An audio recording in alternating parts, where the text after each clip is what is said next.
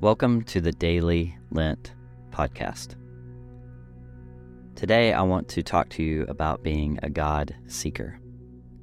What would it look like if we made it our greatest goal in life to grow in our knowledge of who the great I Am is? Understanding that this will be a lifelong pursuit. What would it look like if we never gave up or tired wanting to know God more? We need to be seeking a daily enlightenment of who the King of Kings is, all our days on this earth.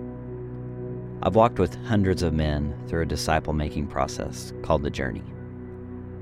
It has always amazed me how many of them have a warped or skewed view of God by bad teaching, bad examples from fathers or other role models. Many have told me that they had no idea Christianity was about a relationship with Jesus. Many have said they had no idea that God desires we have intimacy with Him, and that such a relationship is available to them. I believe one of the core reasons we don't trust God is that deep down in our core being, we just don't know Him. If we knew Him, we would desire to be with Him and daily repent. Daily repentance would be an afterthought of a relationship with Jesus. If we really knew Him, we would have no problem turning our life over to Him confidently and completely. Where did you get your information about God to believe what you believe about Him? Many of us have no idea where it came from. We just adopted it over the years as someone else's explanation or belief, and it just happened. We often wonder why so many Christian marriages and families are being destroyed. We wonder why the church has lost its ability to maintain holy living in a corrupt world. We wonder why so many churches look just like another social club. Ouch. That one hurts as a pastor. The truth is that a life of casual Christianity leads to a life that becomes a casual Christian. We are weak because we are spiritually anemic. We are spiritually anemic because we don't know where we are or who we serve or the maturity process God has designed for us.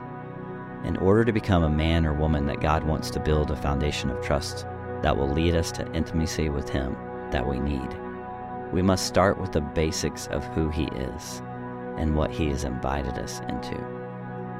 In order to build a life of trust that can conquer the forces of evil and sin and make a difference in the world, we must go back to the basics of who we serve, how we serve Him. In our City Leadership Academy, I have all our students read the Gospel of Matthew, and they answer these questions. How did Jesus lead? How did Jesus serve?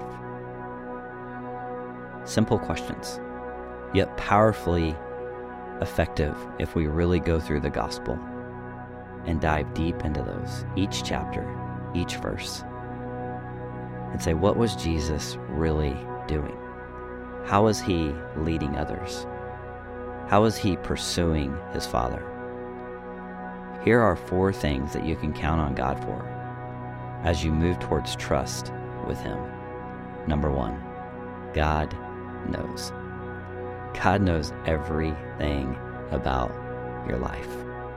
Every hidden thing, every success, everything about your ego, your cares, your dreams, your wants, your desires. God knows everything, every detail of your life. The second thing is God cares. Not only does God know everything about your life, He cares about every single detail of your life. That freckle on your left toe that you loathe, yeah, God knows. God cares. He loves you for that.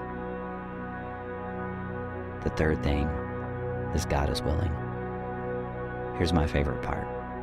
He's willing to get involved, no matter how messy I may deem the situation.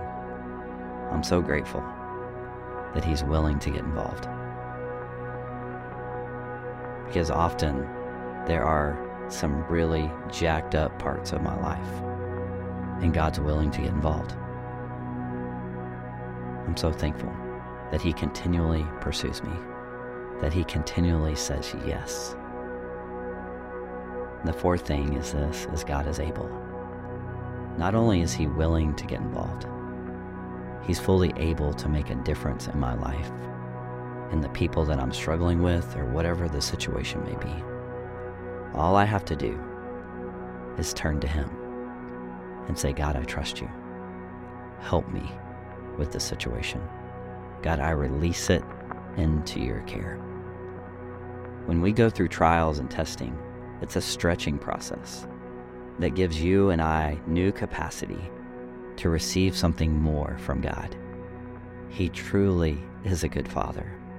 You may have never had an earthly father that was a good example, but God is a good Father, and He wants to be involved in every detail of your life. Today, I want to close with an excerpt from one of my favorite prayer books, The Prayer Cottage and Sacred Garden. I stood negotiating within myself whether to continue on the path or not, and an angry question found its way to my thoughts. Why did God's sacred garden include a frightening place like this? Everything to that point had been so pleasant and peaceful, but this was absolutely dreadful. Lord, I cried, how can I do this? What must I do? Lord, I cried, how can I do this? Why must I do this? Do you trust me? Do you trust me? Was the simple answer I heard. Yes, Lord, I trust you. But I'm so afraid, I replied. Follow my voice, and I will lead you safely through this threat, He said. The Lord's voice was calming.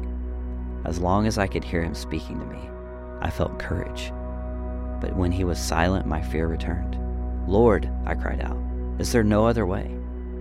Not if you want the peace and intimacy with me that you seek, was His reply. Father, thank you for all the trials, for all the testing. God, help us to trust you. Help me to trust you more. Help me to trust you fully with every detail, every aspect of my life. And to know that you are willing and able to get involved in all the mess. You say yes every single time. God, thank you for that. We love you and we honor you. In Jesus' name, amen.